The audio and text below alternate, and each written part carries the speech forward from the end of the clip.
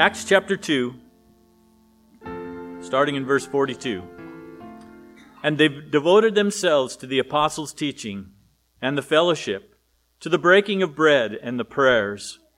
And awe came upon every soul, and many wonders and signs were being done through the apostles. And all who believed were together and had all things in common. And they were selling their possessions and belongings and distributing the proceeds to all as any had need. And day by day, attending the temple together and breaking bread in their homes, they received their food with glad and generous hearts, praising God and having favor with all the people. And the Lord added to their number day by day those who were being saved. Good morning, Bridgeport. I came up here this morning with my cane, and I hate it. And in fact, most of the time I'm way too proud to use a cane, and I don't. In fact, I usually don't bring a cane to church either. But there is a slight lesson in that. I think that there's a delicate balance between the practical and what we want for ourselves when we think about who am I right now and what are the reality of my strengths and limitations, and who do I want to be, and what kind of a person do I want to be? And it's hard for me to accept the fact of me as an old man with a cane. That's not who I want to be. But I think in thinking about that little illustration, it's also true when we think about who are we together as the church. Who are we in reality? And I think that we need to have a clear view of who we are presently. What are we really like? How do we behave with each other? And who do we want to be? And I think that we need to consider both of those things and think about that. This morning, I do want to talk about that as we are the body of Christ, the church. I also, a lot of the scriptures we're going to look at this morning are pretty familiar to you. You've heard them before and probably thought about them before. But as Peter said in 2 Peter, let me read you 2 Peter 1:12 and 13. Peter said, "Therefore I intend to always remind you of these qualities, though you know them and are established in the truth that you have. I think it right, as long as I'm in this body, to stir you up by way of reminder." And it's true often, we might know Scripture, we've heard it before. Sometimes we want to hear new things. I've never heard that before. And yet, we're often not practicing the things that we already know. And we need to be reminded of truths. So my goal today, in part, is to stir you up a little bit with things you probably already know. Recently, the elders have been talking about our church guidelines, and we're kind of in a really slow process of revising those guidelines. And again, we're in the process of doing that, and eventually you'll probably see a proof copy of that, and you'll have a chance to give input to us. But the process of doing that, we're thinking about who are we at Bridgeport? Who are we as part of the body of Christ, part of the church of Christ at Bridgeport? And who do we want to be? Which is a pretty important question. And in the process we consider essential doctrines and practices, and how do we want to accomplish our goals? How should we behave towards each other? Somewhere's my water.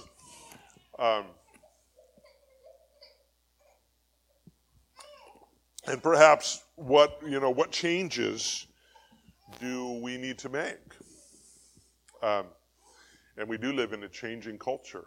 And yet, in doing that, we also don't want to compromise our core beliefs that Christ is, that God is given to us and we have in Scripture. And I think we have to ask, and I think we should all ask this question, what should the church look like?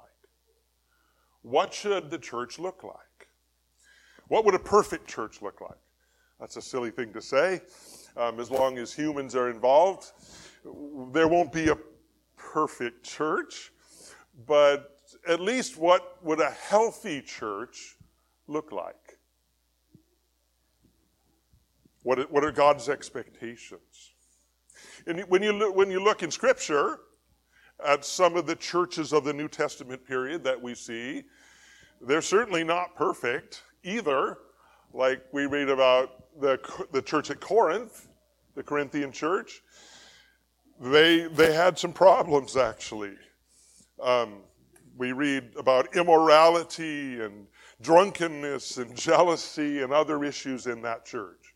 Or we also read in Peter exhorts the church. He writes a letter to exhort the church. And he's talking to them about not having favoritism towards the wealthy and how it's necessary that they should respond to the needy and have compassion and not just words. Thinking about what we see in Scripture, what would be the best example of a healthy church? And I honestly think the Scripture that Steve just read for us gives a picture of a healthy church. And I want to go and spend a few minutes looking there. This snapshot, this picture it's the very beginning. It's the first church. It's the start of the church. It's just after the Holy Spirit has fallen on believers at Pentecost. After Peter's just preached a sermon, his first sermon, and 3,000 people were saved and baptized. And all of a sudden, very quickly, the church is formed, and then it begins. And they don't have written guidelines yet. They don't probably even have a name yet, other than they're just believers. And yet we read about how they behave and something about what they believe as we read this passage. And so as we begin to look in Scripture, let's just pause for a second. I want to have you pray with me as we ask God to begin to speak to us about who we are and what would He like to do with us. Father, we're grateful this morning. Thank you for Scripture and its riches, as Steve was talking about. We do thank you for Scripture and your revealed truth to us. And I just would pray this morning as we, part of your church, part of your body, God, I pray that you'll speak to us as we think about what church should look like, what your church should be like. And I pray, God, that coming out of this time together, that you would reveal to us, maybe as individuals, well, how do you want us to behave? And maybe it's in a few changes or differences, what would you have us do differently that we would honor you? So again, we thank you for this time together. We pray you'd speak through your word. And we pray in Jesus' name. Amen. So let me read Acts chapter 2 again. Acts 2, verses 42 to 47. And they devoted themselves to the apostles' teaching and to the fellowship, to the breaking of bread, and to prayers. And awe came upon every soul, and many wonders and signs were being done through the apostles. And all who believed were together and had all things in common. And they were selling their possessions and belongings and distributing the proceeds to all as any had need. And day by day They were attending the temple together, breaking bread in their homes. They received their food with glad and generous hearts, praising God and having favor with all the people. And the Lord added to their number day by day those who were being saved.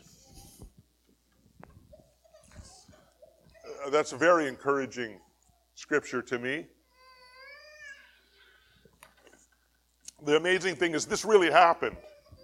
There was a church that was really like that. That church grew every day. People were coming to Jesus every day. And I think that if you were one of those people who walked in to that group of people, how would you respond to that? What would you think? I mean, people had never seen anything like that before. And you might have said, I've been looking for this all my life. I mean, it was different. I want to look at some of the specifics, and we'll talk about that a little bit as we look through a few of those verses. Starting in verse 42,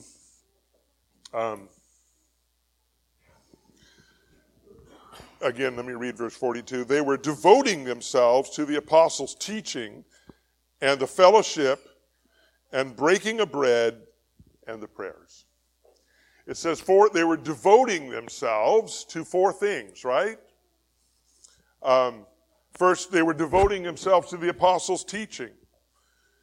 And what's the significance of that? The apostles were, of course, they didn't have many of the New Testament books yet, or any of them. They were speaking out of the prophets and the Psalms and the first 5 books, the Torah. They were speaking about the nature of God. They were teaching from those books about who God is and what God was doing now from prophecy. They were devoting themselves to the truth of who God is and what he was doing in their day. They were also devoting themselves to fellowship. What does that mean? Fellowship. Well, I mean, when we think of fellowship, it's being together and encouraging each other, doing activities together, getting to know other people, and supporting and being supported by other people. It's an interesting statement. They devoted themselves to that process. Interesting, this morning there are a couple of announcements about Super Supper and men's retreat coming up in early February. So if we're devoted to fellowship, how would we respond? What does that mean we should do? Well, another word for devoted is commitment, right? I'm committed to this idea. Are you devoted to fellowship? Should we be committed to being together? That's how that early church was. That early church. And it was fantastic. Third thing they were devoted to, breaking of bread. Very simply, they ate together frequently. And you know, it's funny, it's still true today. In almost every culture on earth, same in India, when you eat together, it brings relationships closer. And it's almost symbolic of relationship when you eat together. When we eat together, it's kind of, food is essential to life. It's kind of like we're living life together as we eat together. It's quite significant. And I don't know about you, but food is important to me. And certainly it's one of the things that we all enjoy together. And finally, they were devoted to prayer. And that was significant and important. They made time for that in their lives. In fact, all of those four things, devoted means that they did them and they made time for them. They were a priority. And so that's something for us to think about. You know, we'll talk a little bit more about this, but how do we think about church? Church is something, you know, you get up on Sunday morning and you're sleepy and you take a shower, hopefully, and you try not to be late to church like we were this morning. And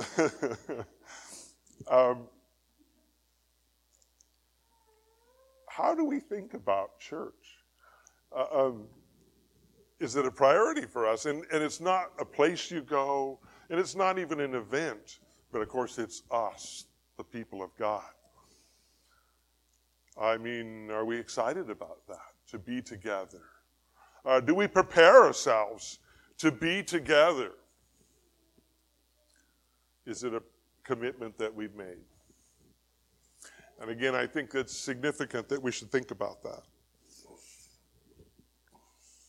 In verse 43, as we continue through the passage, it says, "And awe came upon every soul, and many wonders and signs were being done through the apostles."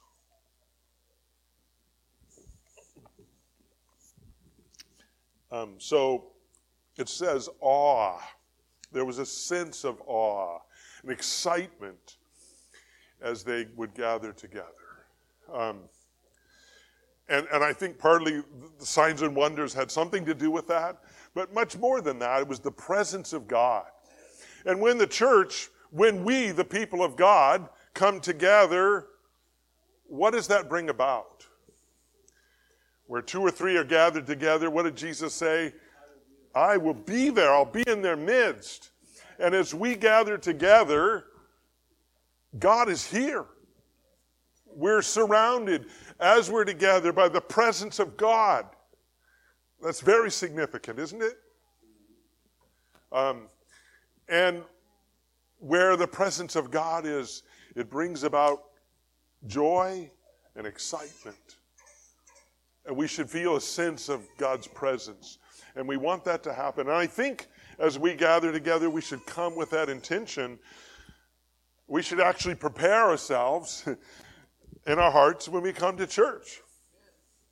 That we could, as I come with the presence of Jesus, and you come with the presence of Jesus, and as we meet together and we share with each other, the presence of God is felt.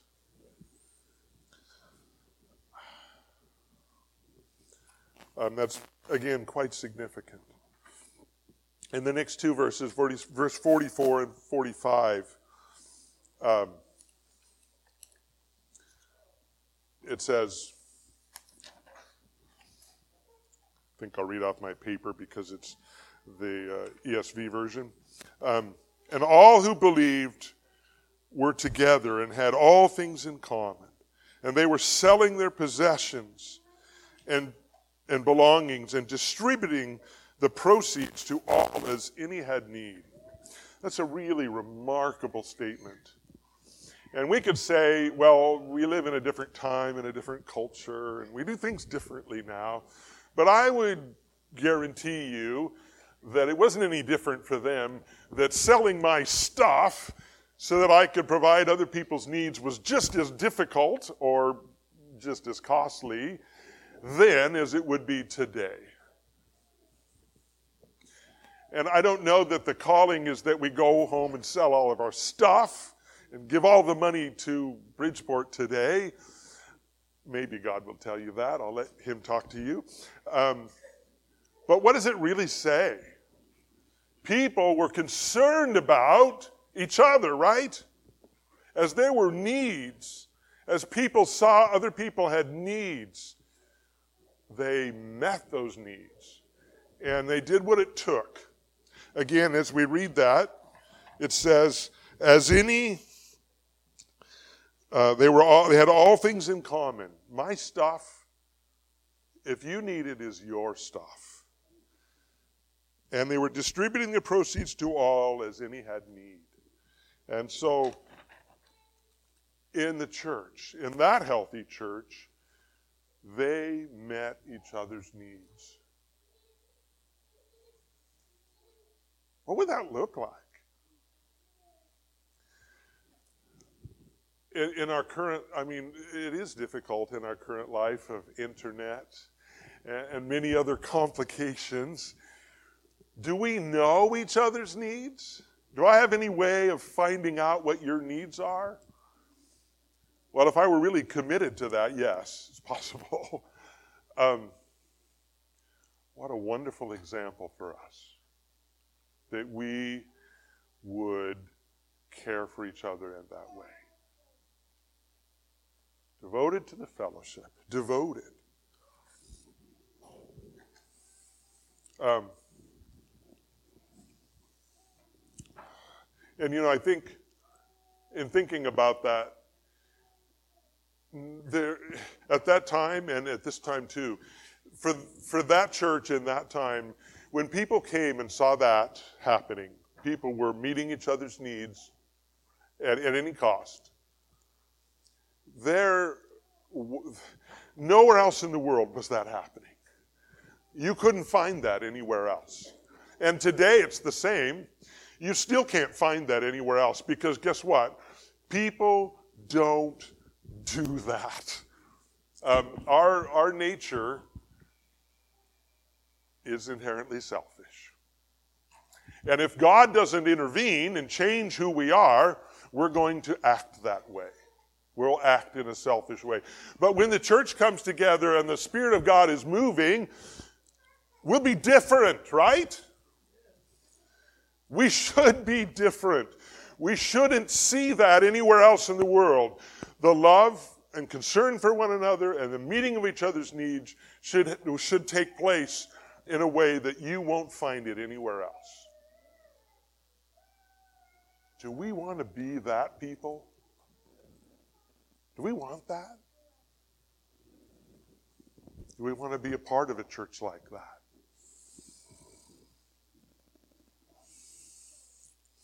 In verse 46, it said that they had glad and generous hearts.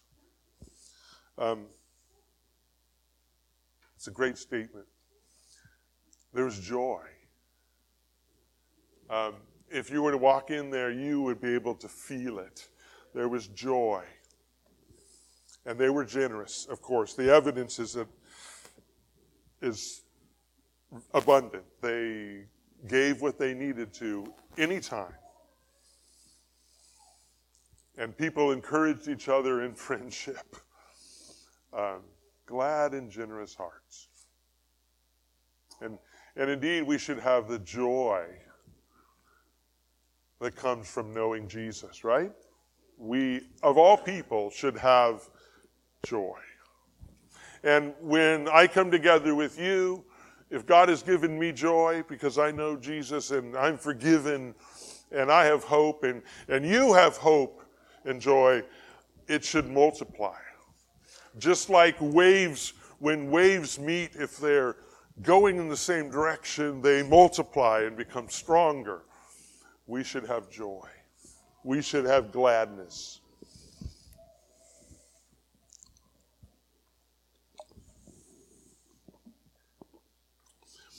And then finally, in verse 47, praising God and having favor with all the people, and the Lord added to their number day by day those who are being saved. What a wonderful statement. And there was worship and praise and continual praise to God. And that should be the hallmark of the church, that we are people who have praise for God in all of our circumstances. Whatever happens, we should be people where coming out of our mouths is praise for God. Every day is an opportunity. Everything that happens in my life is an opportunity. And I'm learning that a little bit more recently. There's a few trials in my life recently, and it's an opportunity to praise God. It really is. It's also actually a wonderful opportunity, as it talks about here, to be a little bit different than the rest of the world, so that people will notice. God gives us opportunity. I had a friend, I've been in the hospital in doctor's offices, I'll say, quite a bit recently, and, a very good friend of mine on the phone was just simply reminding me, it was a great conversation, how I now have the opportunity to talk to people that I wouldn't normally get to talk to. In fact, other people might not have the opportunity to talk to them either. God is giving me that opportunity, and I have that. I need to remember that and take that opportunity. Praise should come from us. So, if you were to encounter a church like Acts chapter 2, what would you think? I got to be a part of this. I've been looking for this. You might even say, I don't know if I should come because I'm not sure if I fit in. I'm not sure I'm good enough. But we would be impacted.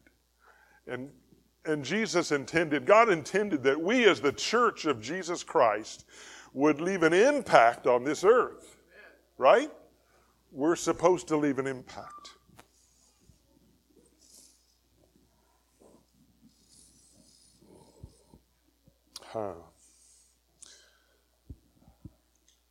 Today, we actually still do have some unique opportunities. We're kind of in that post-COVID era, and COVID has had the effect of separating people and isolating people, and I think more than ever before, people today are looking for connections. And we have opportunity today to connect with people. They're looking for connections. Maybe not in the same way they used to, but we need to take that opportunity and connect with people. Finding their needs. Jesus told us to go and make disciples of all nations. And to do that, to make disciples, to make connections, we simply have to form relationships, don't we? We need to make relationships, build relationships. How important are relationships? Very. In the body of Christ, very. For the body of Christ to bring the message, to make disciples of all nations, very. We need to make, how can you and I effectively proclaim the gospel to people? Through relationships. And we need to look for those opportunities to form relationships. We need to engage with people and have conversations with people. And for some of that's hard. Some of us are extroverts, and that's just as easy as taking another breath. Some of us are introverts, and that isn't very normal and natural for us. But I still promise you that God will give you, wherever you live, whatever you are, God will give you opportunities to form relationships that are appropriate for you, that you can handle, that you can do.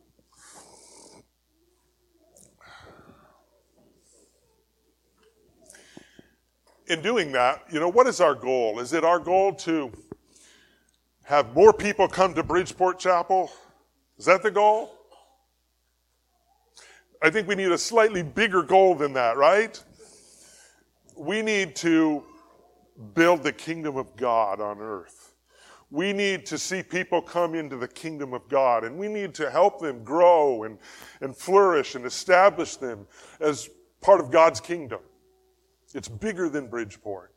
And yet, when we do that, God will take care of Bridgeport.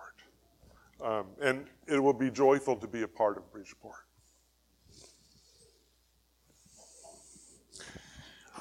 Doing that takes energy, doesn't it? I can promise you'll get tired if you do that. If we engage with people constantly, we'll get tired. It takes energy and commitment. In Galatians chapter 6, a couple verses 9 and 10,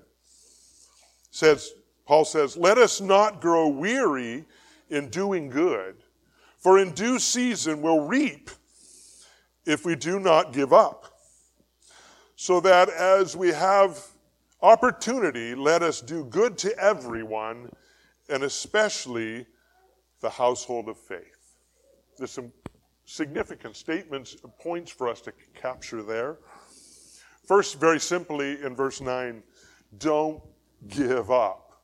If we continue to do good, we get tired. Let's not grow weary of doing good, of reaching out to others. There's a promise in that verse, isn't there? We will reap if we continue to do good. And good things truly will happen. We plant, maybe as Paul said, others water, but God brings growth. God will make something happen. And we need to trust God in that process. It's worth it. Sometimes we just get tired. Don't quit. Don't be weary. And then verse 10 goes on to say, do good to everyone. That's quite a hard statement. Basically, as we meet people, whether they're believers or not, we need to look at it as an opportunity to encourage them, to say nice things to them, to speak the truth in love to them, and to help them as we can. Again, that's a pretty big task.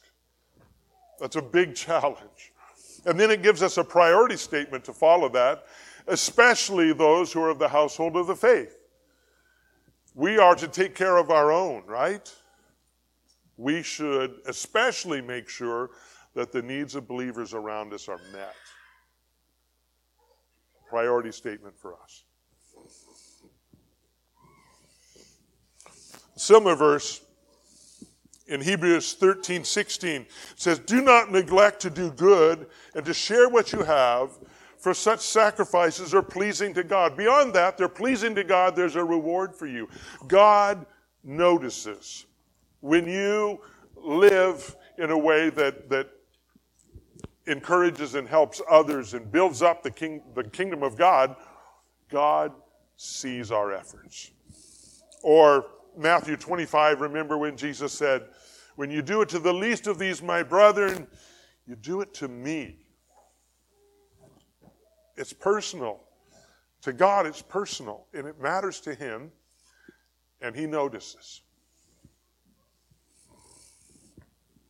As we think about Scripture and we talk about the church, there's two basic analogies that you're very familiar with and have heard so many times. The bride of Christ and the body of Christ.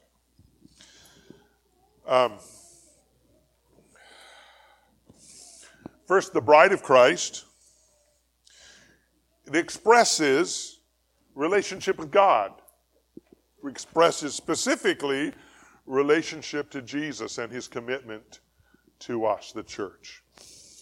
And there's a lot of scripture that uses the example about the bride of Christ. I'll just read you one out of Ephesians chapter 5, 25 to 27. Husbands, love your wives as Christ loved the church and gave himself up for her.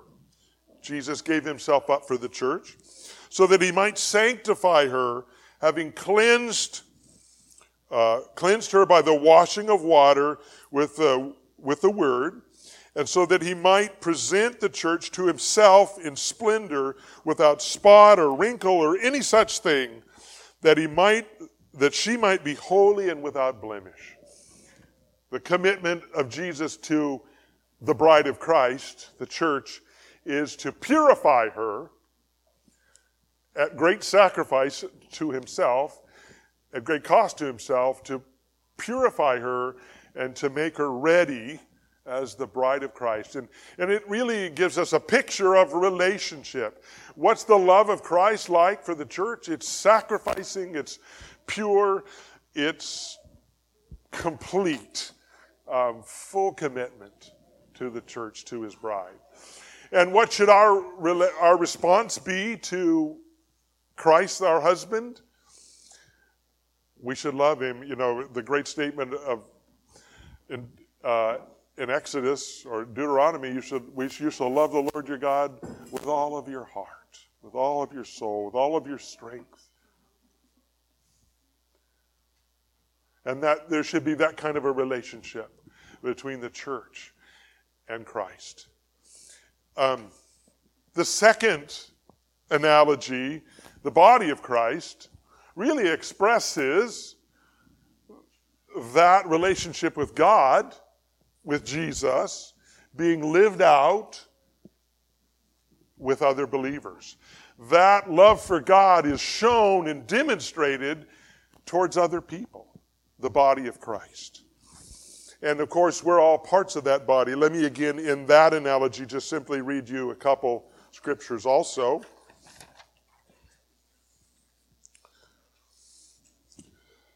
In Romans 12, verses 4 and 5. In both Romans 12 and 1 Corinthians 12 talk about gifts of the Holy Spirit given to the body of Christ, but it makes some other statements about how we're to live with those gifts. Romans 12, 4 and 5. For as in one body we have many members, and the members do not all have the same function. So we, though many, are one body in Christ, and individually members of one another. So, as we look at that, we are members of one another. We're different. We have different gifts. We're probably going to think differently. But I belong to you, and you belong to me, and we're together as part of a larger body. That's significant. We are members of one another. Let me also, in 1 Corinthians 12, a little longer passage, 12 to verses 16 to 22 and verse 26. If the ear should say, because I am not an eye, I do not belong to the body, that would not make it any less a part of the body. If the whole body were an eye, where would the sense of hearing be? If the whole body were an ear, where would the sense of smell be? As it is, God has arranged the members in the body, each one of them as he chose. If all were a single member, where would the body be? As it is, there are many parts, yet one body. The eye cannot say to the hand, I have no need of you. Nor again the head to the feet, I have no need of you.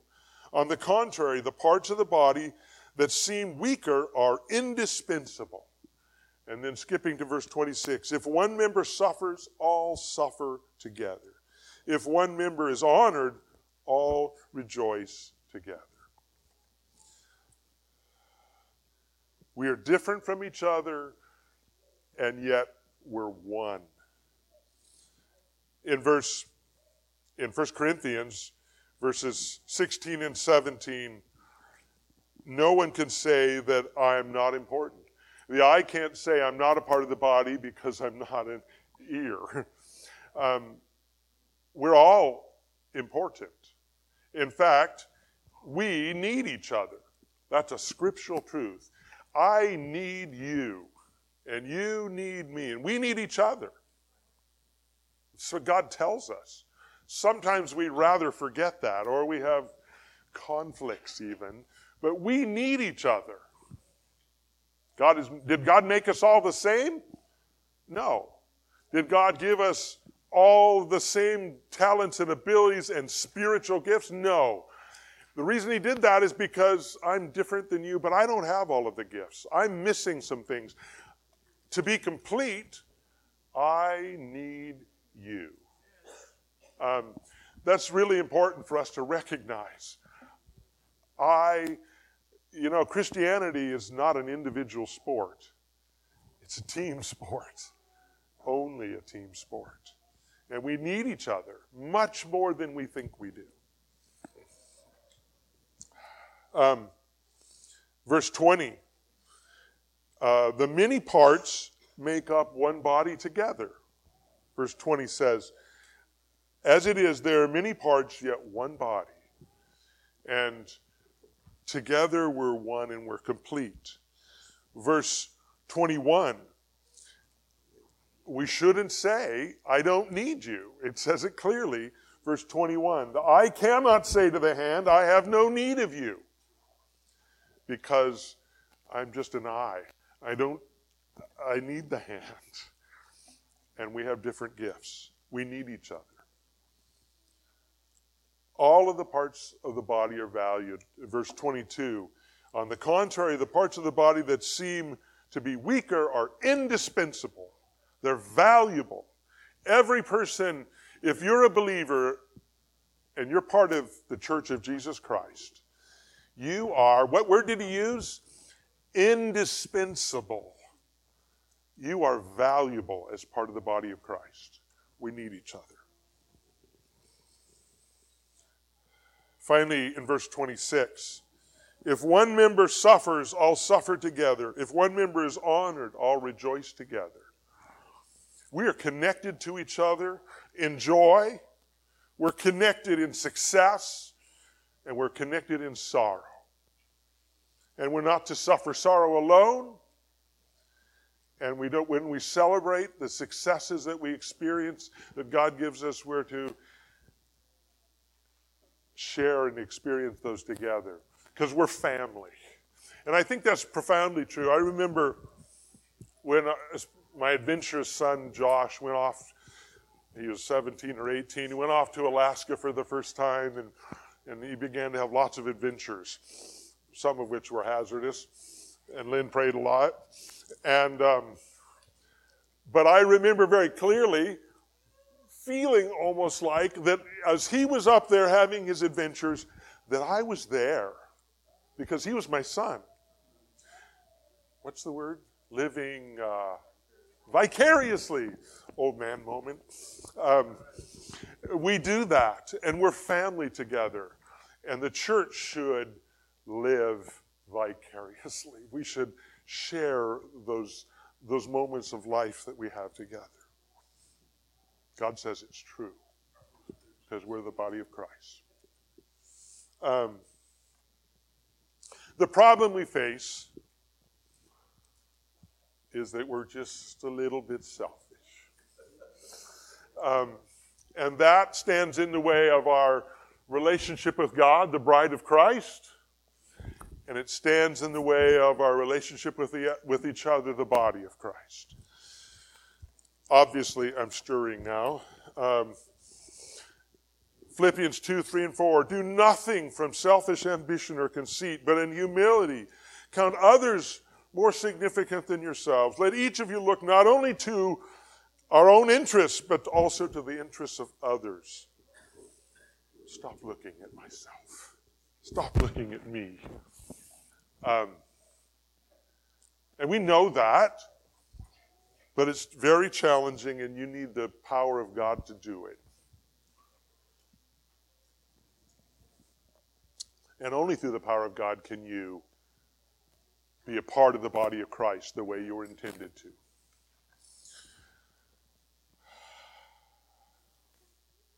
We need to break away from our selfishness through the Holy Spirit. We need to approach friendship in a new way. Typically, normally and naturally, when you choose a friend, how do you choose a friend? It's just so natural. You think about how that person might benefit you. They make me feel good. I want them to be my friend. Or, they have lots of tools in their shop. I want them to be my friend. But we need to have a new perspective on friendship in the body of Christ. We want to be friends. We want to give encouragement, strengthen the weak, bring joy and hope to those who need it. That's our role in friendship, in brotherhood and sisterhood.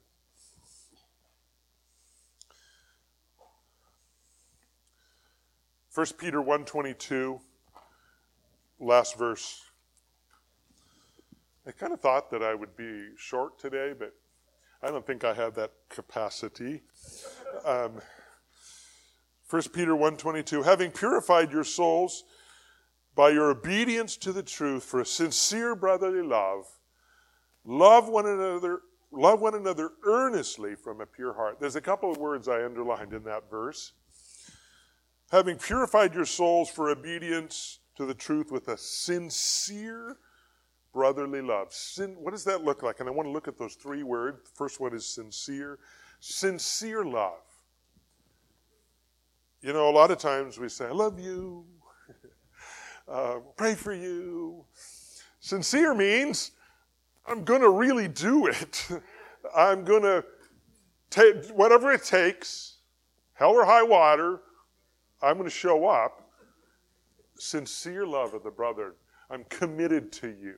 And I think that we need to think about that a little bit.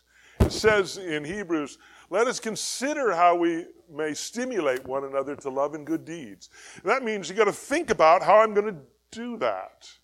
Give yourself a little time to, how can I stimulate others to be more Christ-like even? The second word I underline is love one another earnestly. What does earnestly mean? Interesting statement. Earnestly means that I'm putting some work into it. It's commitment. If you're earnest about something, it means that you're serious to do it. I'm committed to that. Against the same statement, love one another, but do it earnestly. Are you committed to that? What does that mean? Again, if I'm going to love you, I got to find out what you're struggling with or what you're excited about. But I have to be committed to that. It's a bit difficult. It takes a bit of time to love people earnestly. It's hard just to love your husband or wife earnestly.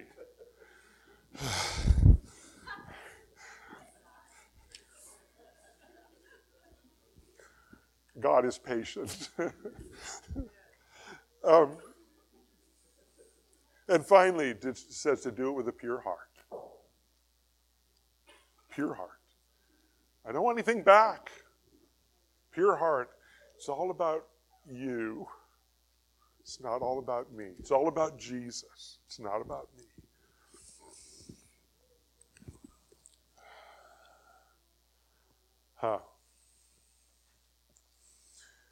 We have to find a balance. We do have our own needs. And I just want to finish by talking for a second about relationships, and then I want to give you an assignment.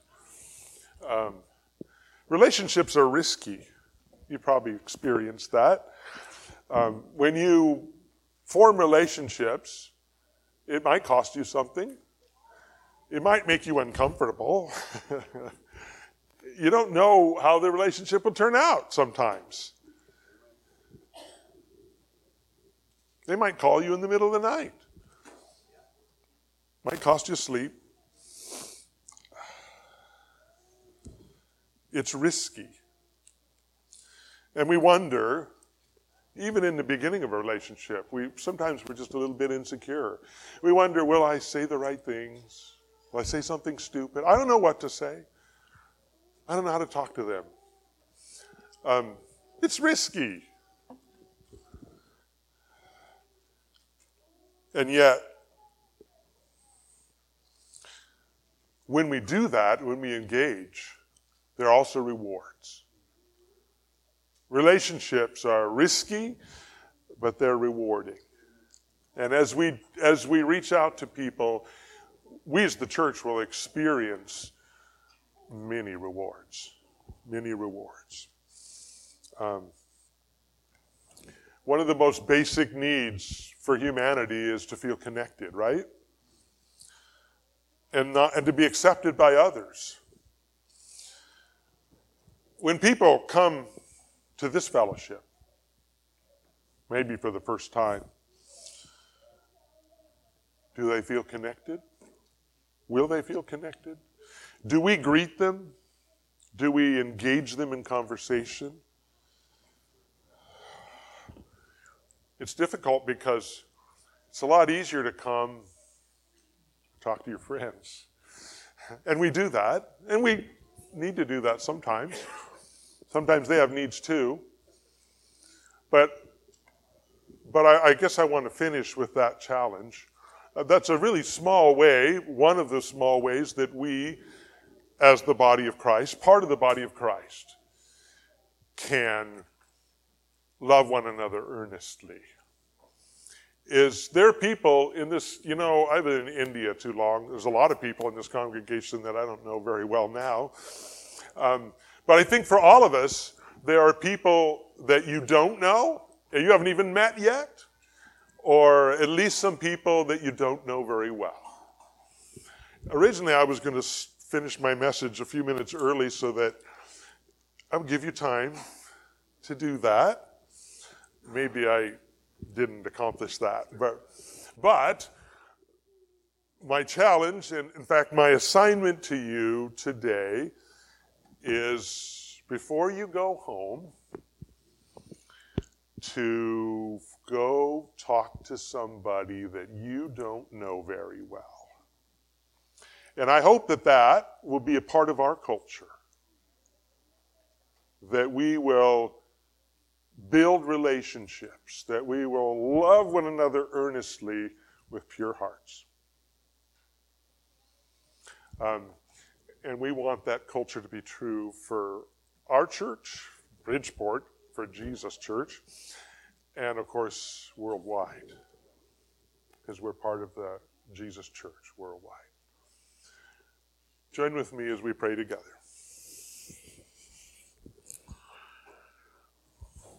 Father, we are just so grateful for your love for us. Thank you that in fact you put us together. There are people in this room that are very dear to me. And God, I know that that's true for many here. Thank you for those relationships. Thank you, God, for your gift to us of the other members of your body. And I pray, God, that you would move in our hearts to make us people who love others earnestly from pure hearts. God, that we would be a fruitful part of your body. God, I pray that this fellowship would become a place where your presence is felt. God, I pray that you'll move among our midst. God, and we confess that we're just selfish and that we need your Spirit to be different, to be people who honor you. I pray, God, that you will, through your Holy Spirit, move in our hearts, not just today, but each week, and not each week, but every day. God, make us people who honor you as your church. We pray it in the glorious name of Jesus, whom we love. Amen.